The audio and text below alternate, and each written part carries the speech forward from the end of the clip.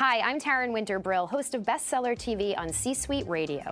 On this show, I sit down with leading business authors to find out what makes their books stand out from the crowd. With thousands of new business books and titles being published each year, we try to make it just a little bit easier for you to decide which ones are worth the read. Thanks for listening. This podcast is part of the C-Suite Radio Network, turning the volume up on business. Hi everybody, welcome to Bestseller TV. I'm Taryn Winter-Brill. We're here with Scott Love. He's the author of Why They Follow, How to Lead with Positive Influence. It's great to have you with us. Thanks, Taryn.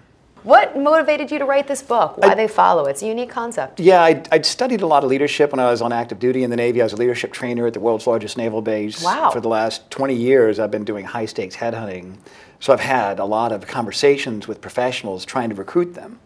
And I've seen that people will turn down better opportunities that pay more just because of the relationship with the boss one level up. And Really? it's that personal loyalty to the boss one level up. So if a company wants to increase their retention, they have to focus on building that loyalty. How do they do that? Is get managers to lead in a way that nobody's going to leave them. So it's a simple concept. So the book, it speaks to the topic of leadership in a simple way. If you want to be a better leader, find out why do they follow and lead to that. So what's the answer? Why do they follow? Leadership is very personal. It's one-on-one.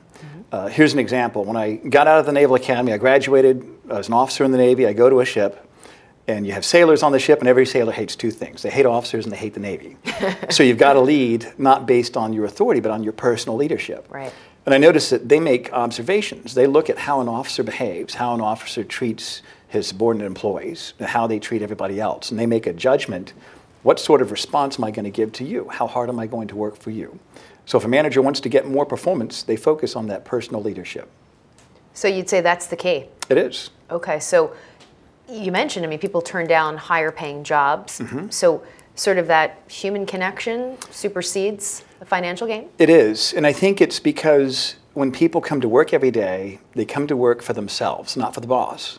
And there's a reason why they come to work. And I think for most people, they come to work truly to achieve significance.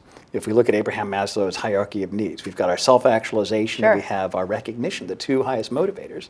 Those are the things that motivate employees every day when they come to work. I love that. I was on the debate team in high school, and I used to Me talk too. about that hierarchy all the time. There are, though, Scott, so many books out there on leadership. How would you say yours is different? I give people not necessarily a formulaic model that they can follow, but through the stories that I tell, I teach them that if you follow these certain rules and these certain concepts, people are going to choose to give you a higher response than if you study it in different sort of ways. So it's almost like we're using, I always call it game theory. Find out why you're going to get better results and go straight to that. If I want to get better results from an employee, I'm going to find out what motivates them and lead in these certain ways. And that's going to get me the response that I'm looking for. Okay, so tell us a few of those concepts without giving it all away, but just a little taste of what to expect in the book. So here's an example. Several years ago, my son's great-grandfather was dying in a hospice home. The whole family was there. And after he passed, I went outside just to take a breath of fresh air. And there was a Montessori school right next door. And the children that were outside, they were screaming and yelling and playing and laughing. And my first instinct was, how dare the teachers let the children be that loud? Don't they know that there are people grieving over here? Then I looked around and I saw that all the guests that could move, they were outside listening to the children. And they were all watching the children playing and listening. And either through bad zoning or divine intervention, there was this symbiotic, synergistic relationship of healing between one facility and another. They didn't even know that. And the way a manager leads, that person is affecting other people in a way that they might not even realize that the decisions, the way a manager leads, that careless remark, the rolling of the eyes, the inattention that they give to an employee when they're talking to them, the fact that they might talk bad about another employee in front of someone, those are the things that managers need to be careful of so that people will choose to give them a higher response level in how they follow. You write from a very personal level. Why do that? I think that's the best way. It's a very vulnerable position. It is, and leadership is vulnerable. Every manager is living in a glass house. Everything that they do is being observed. And at its core sense, it is a personal character development concept that because it is so personal, that's how I write. Because what we're talking about is how can we get a manager to change in the character level, on the soul level? How can we get them to change so we're going to get better response from employees? Right, so I want to talk a little bit more about that, just take a step backwards. Who is this book for? Why they follow? I was curious, right off the bat, I'm like, is this for managers? Is this for any employee at any level. Who is this directed at? It's for people who are in a management role or a role of leadership. If somebody's involved in a nonprofit or a charity, this is something that can help them also. And in fact, that's actually harder to lead because people can quit nonprofits at any time. When you have employees, well, they're going to stick around, they're going to tough it up, they're going to put up with more because they're getting a paycheck, but they're not going to give their heart and their soul. They're not going to have that loyalty. So the book is written to anybody that is in a supervisory relationship, whether it's a large team or a small team, that wants to get more performance from that team. So what does it mean to be followable? If you're my boss and I'm looking at you for direction, I'm looking at you to help me get what I want as an employee and to do the job. And I come to work every day for myself. If you're not the kind of person that I can respect, if you're not the kind of person that I can follow, then I'm going to give you the minimum. I'm going to give you the minimum, but I'm not going to go beyond that. If you're followable, well, I'm going to give you, it's like I call it a sliding scale, a response ratio. Right, that was my next question. What is the sliding scale? It's on a scale of 1 to 10. I'm an employee. If I don't respect you, I'm going to give you the minimum. I'm going to give you a 1, maybe a 2. But if I respect you, if I trust you, if I know that I'm safe, if I know that my needs are being met as an employee, if I feel like I have significance, if I feel like I belong, I have recognition, I have a sense of purpose, I'm going to give you a 10. I'm going to go out of my way to help you get what you want as a manager. So what's the most effective tool a manager can use, can take away from the book? I think it's to tell to get that 10 on the scale. I think it's to tell people why. Tell them why their work matters. Feedback. Yeah, that's right. I think feedback, but not just that. Even telling them this is what our mission is, and this is how your work makes a difference. I met with a client once, and as I'm leaving, the receptionist said my name. Thanks for coming by, Mr. Love. When I came up there, that she had my name on the sign, Welcome Scott Love. She asked me if I wanted anything. And I thought, this is the receptionist of a company. This is the first impression that I have of that company. This is the final memory maker. So whoever hired that person either did a good job in hiring someone that really cares, or they told her, this is why your work matters. In the organization chart, you're at the bottom, but you're the one that gives people the first impression of our company, and you're the last memory that they have of our organization when they leave. In today's day and age, managers are not doing that? They're not communicating with employees? When you look at leadership, we can always get better. It's simple concepts that we're too busy, we sometimes forget. I think to answer your question from before, tell people why their work matters. Right. What is it that you do that makes a difference for the whole team? So it's just sort of telling them they mean something. Absolutely saying, hey, right. I notice what you're doing. You're doing a great job. It's just sort of giving them the time and the acknowledgement. And I think kind of along that point, going out of your way to praise them in public, to say, I want to tell you, you're doing a great job. So would you say the biggest mistake managers are making, or anyone in a managerial role is making, is just that lack of communication? Just that lack of acknowledgement, praise, however you might call it? I wouldn't say it's a mistake. I think it's just the normal busyness that we get caught up in. We forget those things. So I think it's just not having the thoughtfulness. I think we're all selfish. At some core level, we get caught up in our own world. And we have to remember that it's not about us, especially in a leadership role. Leadership, the concept that I've heard and always been taught, it's servanthood. Taking care of your people. It's not about you, it's not about the boss.